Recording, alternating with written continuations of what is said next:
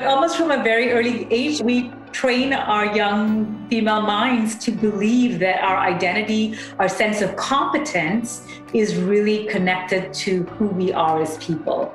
When it's not, it's connected to the effort, the process that we put into the outcome. There's a massive survey done to show that there, for women especially, a huge disconnect between confidence and competence, that women would feel like they need to show 100% of abilities in a job ad before they feel confident to apply. And in contrast, men feel like if they have 60%, it's more than half, I'm in, they're going to hire me for sure. So really, I think even from now, we can start thinking, how do we praise ourselves? Welcome to CEO School. We're your hosts, Suneera Madani and Shannon Monson, and we believe that you deserve to have it all. Less than 2% of female founders ever break 1 million in revenue, and we're on a mission to change that. Each week, you'll learn from incredible mentors who have made it to the 2% club, as well as women well on their way, sharing how they've defied the odds so that you can do it too. You're a real business now. Class is officially in session. This episode is sponsored by The Club, a quarterly box and digital monthly community to help you level up in leadership and life. Learn more today at join.theceoschool.co/theclub.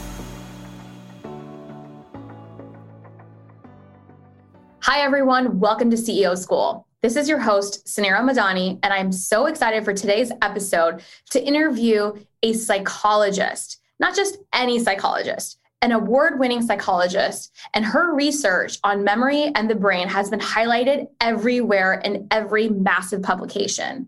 Dr. Tracy Alloway is here with us today, and she is the author of over 15 books, 15, and over 100 scientific articles specifically on the brain. And her latest book is called Think Like a Girl. And we were so excited to bring her on the show so that we can unpack and learn how we as women really do think and learn from a actual scientist and a doctor. Dr. Tracy has been featured on BBC, Good Morning America, The Today Show, Forbes, Bloomberg, Washington Post, Newsweek, and I kid you not, the list continues to go on. And she's also consulted for so many major documentaries for ABC, NBC, and all of the major television networks. And so without further ado, I'd love to welcome to the show today a brown female powerhouse, Dr. Tracy Alloway. Welcome to CEO School. Woohoo! Thank you so much, Suneera. I am so excited to be here with you today. Oh my God, I am so thrilled for so many reasons, right? I kind of mentioned them. One, you are a mega celebrity psychologist, which it's amazing to see women in in medical professions as well, like really highlighting as the thought leaders that we should be. So kudos to all of your success. We are so here for it. But I'm really excited to hear about your journey and to unpack I want to hear your story, but I really also selfishly want to know, Think Like a Girl and some of the major research findings that you have that our listeners, I know, would just love to hear. Yeah, well, thanks so much for that. From a young age, I knew that I wanted to be a psychologist. So really, from college, I knew I was really passionate and really excited just to be able to discover how our brain works. But the more I began to get into it, the more I began to see that a lot of times the research was presented with a broad brushstroke, a kind of one size fits all. And that really isn't the case. In my own lab, I began to see different nuances. How do we make decisions under stress? Are we really more emotional? Do we have to adopt these more masculine traits to be perceived as a good leader? All of these different questions, in fact, I began to think of them as myths that either we hear along the way or we tell ourselves. And that's really what motivated me to tackle those questions in my newest book, Think Like a Girl. I wanted to discover, how does our brain actually work? Does it match up with some of these statements we hear or tell ourselves? And how can we ultimately maximize some of the strengths of how our brain works? That's incredible. Can we just dive right in? How does our brain? What did you find? You've obviously done over 100 research papers. That is a lot. You have not, I don't know, for those of you that are listening just on audio, Dr. Tracy, you don't look like a research scientist that has done over 100 research studies. You're very young. I know you're a mom too as well. I know we were chatting about that before the show started, and you have 2 young boys. I'm so excited to kind of unpack all of this, but I want to dive right in. How does our brain work? You've studied it a lot. Yeah. So one of the first things that I really was curious about is how we make decisions under stress. So this whole myth, are women more emotional when we make decisions? And to kind of explore that, I use a very well-known dilemma. It's called the trolley dilemma. And some of your listeners may have heard of it. It's made its way into popular media. So you're standing on these railway tracks, a train or trolley is coming towards you, and it's going to harm 5 people. But you can save the day by switching the track that the train is on, and it'll only harm 1 person instead of the 5. Now, a lot of times, and this has been done, is in hundreds of labs and so on, and the finding is very similar. Women tend to be very emotional. Even in my own lab, a lot of the female participants would say things like, I can't do that. I can't even imagine making this decision. And what I discovered was really 2 things. One, that women are being motivated by a desire to protect. So their desire to not make a harming decision is because we are so motivated to protect. And that's why it's perceived as being emotional. We just want to prevent as much harm as possible. The second thing I discovered is that we can flip the switch in our brain. So we know there are 2 pathways when we make decisions. There's a hot decision-making center, that emotional center of our brain, the amygdala. And there's the cold or rational decision-making center, the prefrontal cortex, which sits in the front of our brain. And so typically, if you're finding it difficult to switch from a hot decision or an emotional decision to a more rational decision, I found that when you stick your hand in a bucket of ice just for 1 minute, it activates your fight or flight. So that means your emotional brain is busy tackling this perceived threat. It's thinking, I got to focus on this stress that's coming in right now. And that frees up your rational brain center, your prefrontal cortex, to make a more rational decision. Wait. Okay, so you're telling me this is an ice cold cup of water that I have here. Okay, I'm going to put this right in front of me. And you're saying that if I stick my finger in the ice water, if I need to make a decision, that it will actually help me unleash my pragmatic side of my brain. Exactly. So what we did in the lab was, it's called the cold presser task, and it's well documented in scientific literature, where if you stick your hand, and we did it up to our elbow in a bucket of ice, and we took physiological measures. So participants were recording feeling stressed, their temperature changed as well as a function of stress. So they were certainly experiencing symptoms of what's called acute stress. So short periods of stress, not chronic stress. And that was enough to switch the brain to focus on that stress, which then freed up our rational brain. Okay, so I've never heard this before. It's mind-blowing. So if I need to make decisions, because definitely it is very natural for me, and I can speak from my experience, I've seen this with many women, we tend to make an emotional decision first before we actually ever rationalize it. So when do you do this? So do you keep an ice bucket next to you? At headquarters here at my office, there's a billion decisions I have to make all day long. And so do you just suggest I keep an ice bucket that I just continue to dip? How would I utilize it? How do women utilize it in their day to day? Yeah, so a great example is, let's say you're headhunted and you're being offered a job in another city. Your first instinct is that desire to protect kicks in. You're thinking, I can't let my boss down. What about my team? We work well together. So you want to protect them. You don't want to cause any harm. And so we're thinking with our emotional brain at that point. So as you're thinking about those decisions and the pros and cons, sticking your hand in the bucket of ice, that's when you make a decision. You can think, well, what are the pros? What is the rational way? What are some of the benefits in actually accepting this job? Maybe it's better professionally, more opportunities, and so on. So it kind of opens up your brain to considering the pros in a less emotional way. That is really interesting. It's so different. Okay, so what else did you learn? Tell me more about your research. Yeah, a big thing that I was also interested in is leadership. And I know we were talking a little bit earlier, some of your listeners are in the workplace. They want to know more about leadership.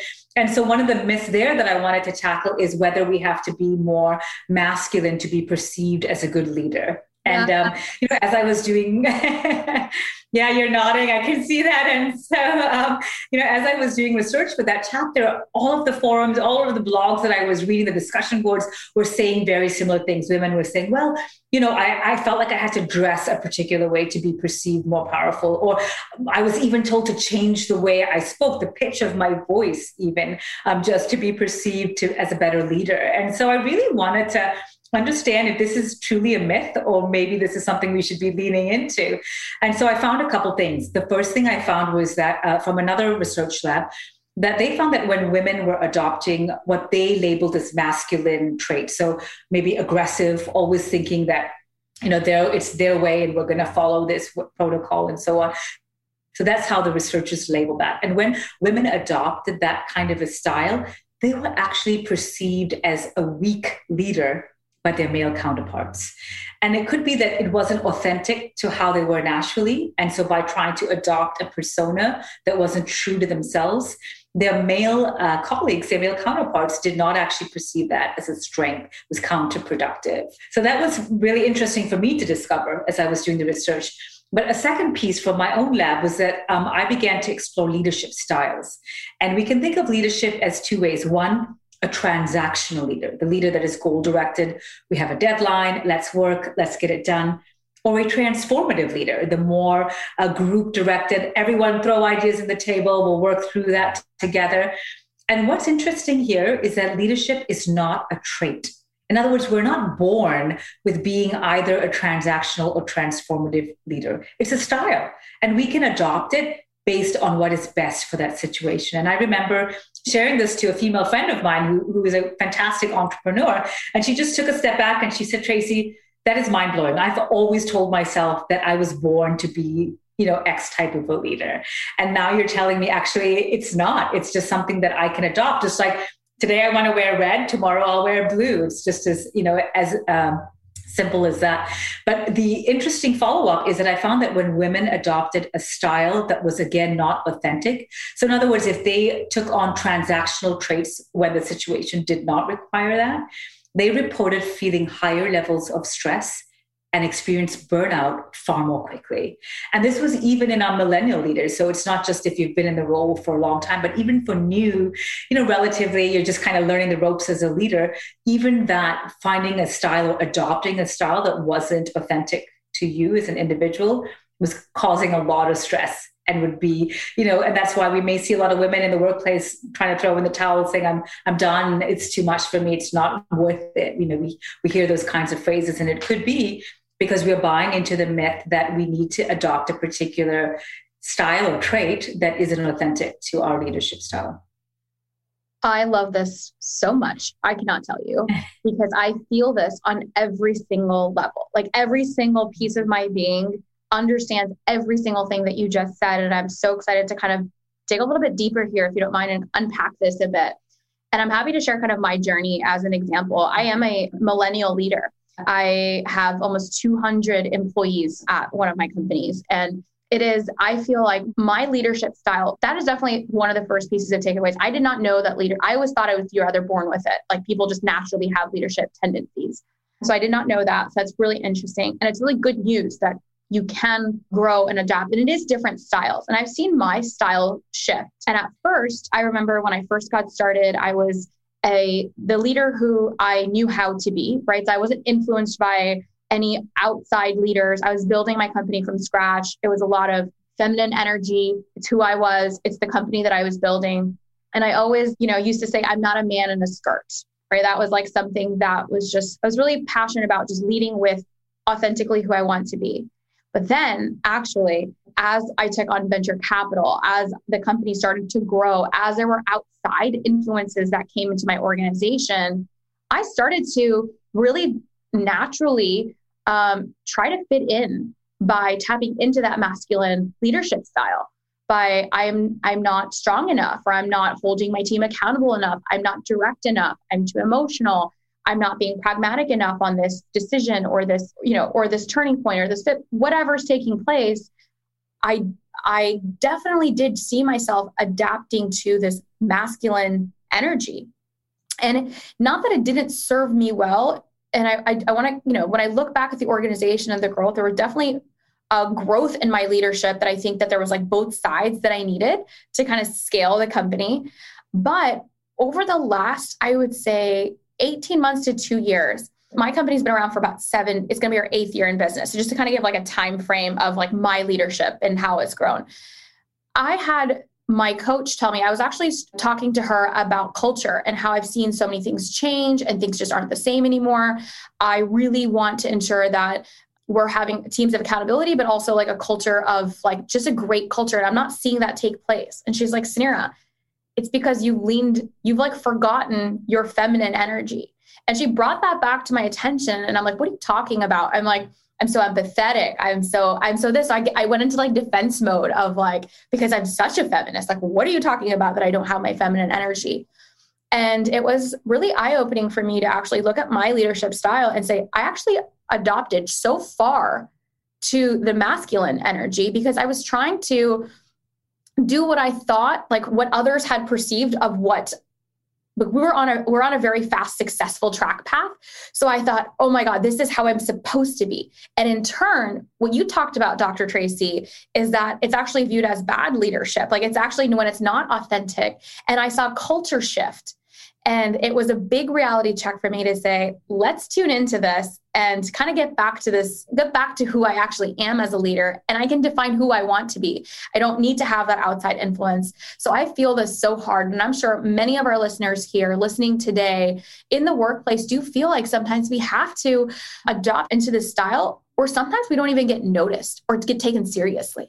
It's just hearing you speak, Suneera. It's just so... it's fascinating to hear that story, that real life practice too. And just the fact that this is a myth that is so pervasive, that it affects so many of us as well. And thank you for sharing that. Yeah, no. And I'm just validating kind of like what your research shows. I've lived it firsthand. I've absolutely lived it firsthand. And I love that it's a suit you could pick, you can wear it if it's red or if it's blue, and you decide. And leadership can be learned, right? And this is part of like, one of my missions now as a CEO and specifically CEO schools, because I didn't go to CEO school. I didn't have anybody teaching me any of the ways. And I thought I had to be a certain person. And I'm not a man in a skirt. I'm Suneera Madani. And this is who I am. I want to be an authentic leader to myself. And I want to make sure that every woman, in whatever position they may have, right, whether it's entrepreneurial, whether it's in business, whether it's not, but that feels like they can authentically be their best self. And that's what leadership is about. Yeah, absolutely. And I think, a big part of that too is even understanding the disconnect in our brain between our confidence and our competence. Ooh, and so talk about that. Confidence and competence. Those are the two affirmations. I do a daily affirmation. I do my journal every day. And the one thing that I write in my journal every single day is I am competent. It is a complex. That's amazing. I will literally share with you screenshots. I will share with you screenshots of pages and pages of my daily affirmations, because I have the biggest fear of every day I show up for this job. It's the biggest job that I've ever had. The job that I have today is bigger than the one I had yesterday, because we're like growing so crazy. And competency is like, I don't know. It's my biggest fear that people are not going to perceive me as competent enough to do this job. Yes, so I may like to suggest, in addition to your affirmation, I am competent because I did X well today. Okay. And I say that to my clients too. As a licensed psychologist, like that's a way for us when we look back to just reaffirm in our brain and almost rewire that flip to I'm competent because I did X. And a lot of that, if we just kind of go on a slight tangent, but a lot of the reason for often why we lack confidence in our competence as women can be traced back to how we receive praise as children. And so there's a lot of research on 2 types of praise. We can praise the person. You are awesome. You're amazing. And typically girls receive this type of praise, but they also take that kind of praise very differently than when boys get praised with the person-based praise. So a person-based praise, we connect that to our identity, our self-esteem. The contrast is process-based praise. Like, wow, I saw you working really hard. Wow, you were studying hard, and that's why you did that. So you can see the difference when you praise the person, the outcome doesn't feel like you did anything to change or make that positive or negative. You just were. As a person, you were great. And that's why the outcome was great. But what happens when the converse occurs? So when the outcome isn't great, automatically we internalize that to, oh, well, when we must not be great. And that's when our confidence starts, diminishing. But if we begin to praise the process, like, wow, I saw you work really hard, then we recognize our agency, our role in changing the outcome, that we can do something to make the outcome better. Maybe it wasn't what we wanted, but we have the ability, the agency to do something different. And so from a very early age, we almost teach our girl. You guys, mind-blowing stuff right now. Oh my goodness. Unpacking so much right here. But almost from a very early age, we train our young female minds to believe that our identity, our sense of competence is really connected to who we are as people. When it's not, it's connected to the effort, the process that we put into the outcome. Mm-hmm. And so that's why there's a massive survey done to show that there, for women especially, a huge disconnect between confidence and competence, that women would feel like they need to show 100% of abilities in a job ad before they feel confident to apply. And in contrast, men feel like if they have 60%, it's more than half, I'm in, they're going to hire me for sure. And so really, I think even from now, we can start thinking, how do we praise ourselves? How do we praise the people around us? Are we praising them like, wow, project looks great, you are awesome, instead of, you worked really hard to make this project great? So are we praising the effort, the process, or are we praising the person? And that can make a huge difference in how our competence, how we perceive our own competence. I think this could be your next book, number 16, is just on confidence and competence, because when you say it that way, it makes complete sense. Like, it makes complete sense. And I mean, I could personally relate to this on both levels, me as a child and me as a mother. And I do that. I literally praise my children for who they are, not their process. And this is such a good learning. And I see that even in like what you're saying from what I used to receive as like, I'm just amazing. My parents thought I was like the most amazing person ever, and everything worked out great. But it's not, I never got praised on process ever. That is mind-blowing. Oh my God. Yeah, and the great thing is it's an easy recalibration, if you will. We're not talking about years and years. We're actually, it's like a mindset shift, and it's just really shifting our mindset to be intentional of how we praise effort, both in people around us as parents, as well as for ourselves. Are we just saying like, yeah, you got this, you're awesome, or you got this, you worked really hard? And that makes a huge difference into our sense of agency and ultimately our mental health as well. And that's, another of the myths that I address in the book is looking at happiness and mental health. And I had a study with a few hundred different people, all walks of life, different demographic backgrounds. And I found, again, they're very different buffers, if you will, that can protect us against experiencing depressive symptoms. So this was not a clinical population. This is what we call a community sample. So really just, all of us. And I wanted to know what that looks like. And I saw, for women especially, our neurochemistry can sometimes put us at a slight disadvantage. It's not deterministic, but the way our brain is wired, it does make us, we have 3 times more receptors that make us attentive to stress and anxiety. Oh, you could argue that it's part of our protective mechanism. We're kind of more tribal, more community. And so we're constantly looking around. We're being attentive to potential threats to protect, and prevent harm. Regardless of the reason for that is our neurochemistry. But again, we can change that. And so that, a lot of this can lead to, in our current world where life is relatively easy, it can lead to overthinking. So you have a job interview, you're thinking, oh my God, I shouldn't have said that. Why didn't I should have said this. I shouldn't have done that. I should have worn this. I shouldn't have worn that. And we just get into this cycle that is hard to escape from. And again, research shows that a simple word can make a big difference to recalibrate. Instead of saying, yes, but, so a colleague may say, it's awesome. You had an interview with those people. That's great. Yes, but I didn't do. change the but to an and. Yes, and I had a chance to showcase my skills.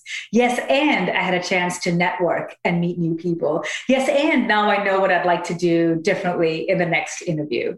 And again, a lot of the research shows, yes, and. I love that. Oh my God. All the women listening here today, yes, and I love that. Such a simple change, like such a simple change, because we all catch ourselves doing like, yes, but this could have been better, or I wish I could have, and yes, but, yes, and I, X, Y, Z. So simple.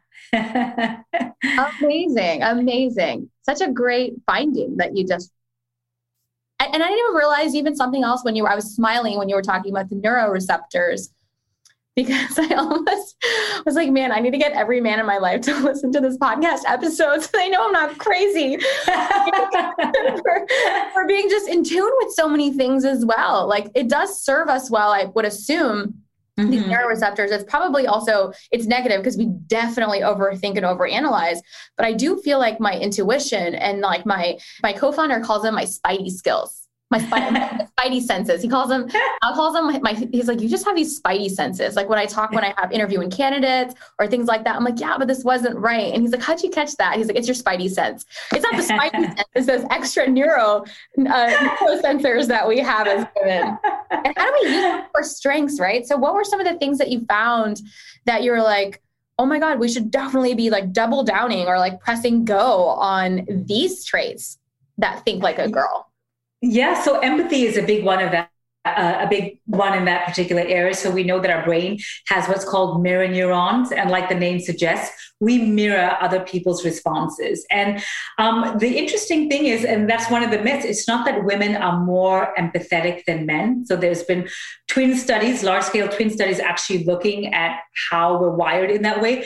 But oftentimes women or young girls are encouraged. So socially, we're developed or encouraged to build that skill a lot more. And so we're more empathetic. And so I looked at this in the context of what I call the generous brain. And I looked at it specifically in digital giving. So Kickstarter, GoFundMes, even Facebook posts where people say, instead of my birthday, please donate to this cause that I'm passionate about. And I wanted to know, how does our empathy brain kick in here? And I found that a big one is that for women especially, if we feel connected to the cause, like we're part of that community, we're more likely to kick in that empathy into overdrive and be generous. In contrast, for men, if they find that they have an ability to protect, then they're more likely to be generous. And that's when their empathy senses kick in. So for women, it's all about knowing how to activate that empathy. If you are feeling like, oh, it's a little difficult for me to feel connected, look for ways to activate those mirror neurons, mirror the other person's body language when they're talking, find a way to connect and kind of, boost up those spidey senses like you're talking about, those mirror neurons, so that you do feel a greater sense of connection with the person that you're connecting or communicating with. I mean, these are just incredible, like practical and, I guess this is science, but it seems normal. Like it's so amazing that you actually spent the time to go research this. This is so incredible. I feel I'm definitely learning a ton right now. How was this experience for you? I mean, this is your 16th book. I'd love to kind of go into a little bit about your journey. You've had so much success. I mean, congratulations. Kind of how was your path getting here, and how can others learn from your experience? Yeah, I appreciate you asking that. To be perfectly honest, writing this book was probably the hardest book to write, in part because I wrote it during the pandemic. And I am, as you may guess, somewhat of an extroverted person. I love connecting with people. I love talking with people. And so to write in isolation was definitely challenging. And so I had to adopt very different strategies, where even virtually I had to make more of an effort to FaceTime friends that I hadn't seen in a while and just maybe, set that kind of connection up. But usually when I write, I love just even sitting at a coffee shop and saying, oh, I'm writing a chapter in happiness. What does happiness mean to you? And then I kind of listen for what they're saying, what resonates with them, what is not resonating, and then, kind of go from there. And it helps me develop my story that I'm creating too, and what part of the science are they interested in as well. And so it was a challenge for sure, but it's also been so rewarding because the feedback in the writing has been so overwhelming and so positive. Just, people like like yourselves just really sharing the excitement with me has been so worth it. That's awesome. I think it's incredible, and we're here for it. We're here for all of it. I have a question on Think Like a Girl. How do we encourage men to start thinking like girls, right? So, I mean, we kind of lean into, and there's good and bad in both. Where are ways that we can maybe promote? I know you're a boy mom. So what are some things that we can ensure so there's some balance of energy? Such a great question. I love that. And I haven't been asked that actually. Oh, I would say it's so school. Yeah, that's right. I would say it's looking at how we make risky decisions. So I have a whole chapter on the risky brain. And the myth there that I look at is that women take fewer risks than men. And in fact, that's not the case. We just use a different framework. And I think this is something that we could all adopt a little more. And so when we look at the risk versus return trade-off, for women, we look at emotions. If there's a positive emotion that we're getting at the end, we sometimes don't even view that decision as risky. I remember sharing this with someone and she stopped and she said, you know what? I moved my young family at the time to across the country. I had a job and I had a school for them and a house and that was it, like nothing else.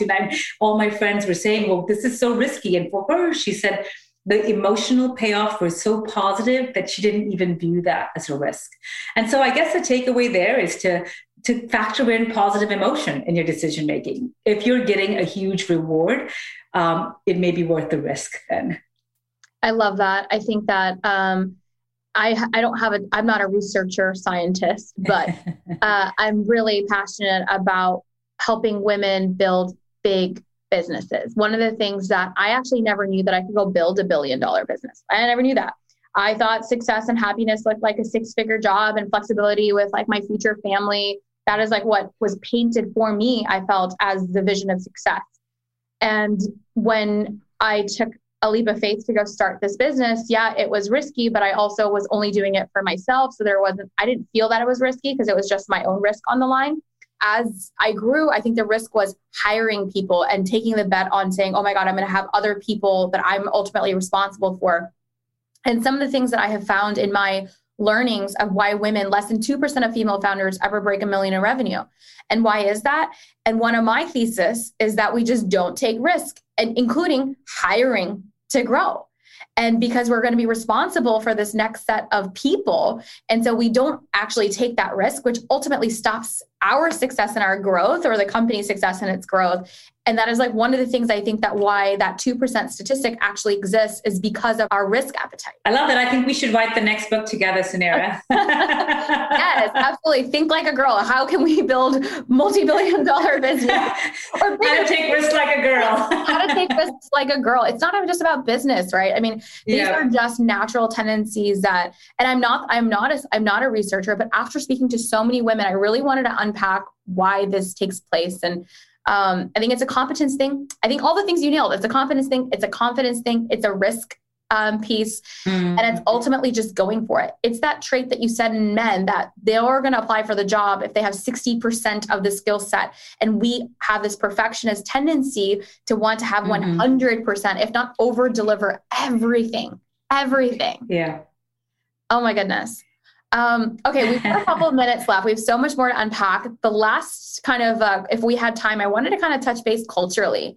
So I wanted to maybe talk a little bit about, did you find any findings from like a cultural standpoint? Is this the same for women across the board? Are there different learnings based on race and culture and geographic? I don't know. Did you find anything in your research? They are. And again, I have 10 different chapters in the book. So there are certainly differences, again, based on the myths in how even perceived hierarchies are based on whether the culture is a collectivist culture, so a more community-based culture versus an individualistic culture. A lot of times really the myth, and even in my own clinical practice, when I hear clients speak, is more just the myths that are passed on to them from different cultures. So if they're first generation Western, what does that look like from their family? And it's not so much them. They want to almost break away from a myth of leadership or competence. And for them, the ceiling there is not necessarily the society, but even their own immediate family. And so that can often lead to, a disconnect because there's so much love and desire to please. And how can they navigate that? And that's sometimes a challenge. Yeah, I mean, I definitely can relate as a Pakistani woman of that pleasing tendency. It's actually something that I've really struggled with, and it's just innate in me to say yes and to say and just want to please others. And I struggle so hard with saying no. It is one of the hardest, and it's so important as a leader, as an executive, to learn how to set proper boundaries. But almost in my culture and my family, like there was no such concept of boundaries. Like there just literally is no concept of boundaries, and it's difficult. So I can see how culturally it might be different for the individualistic versus in my culture, parents live with their kids until like we don't live separately. So that's more of like the community, like the village environment. But anyway, that is a really great finding as well. Anything in regards to race versus culture? Yeah, not so much on that. I think a lot of times research sometimes catches up with how our mindset is changing culturally too. But just to quickly circle back to what you're saying about saying yes, that's something, I've encountered on a personal level, but also in my clinical practice. And a quick way around that is just to even take a moment before answering and saying, do I want this? Yes or no? And so it just helps encourage a sense of mindfulness and agency back. So when I always say to my clients, start small. Do you want coffee? Oh, I'm going to get coffee. I'll get you one too. It's just, even if it's a simple task like that, stop and think, do I want coffee? Yes or no? Instead of waiting till it's a bigger question where it's a lot harder to say no to. That's awesome. I appreciate this conversation so much. Dr. Tracy, how can we support you? What's next in your journey? Where do we find you? Where do we connect with you?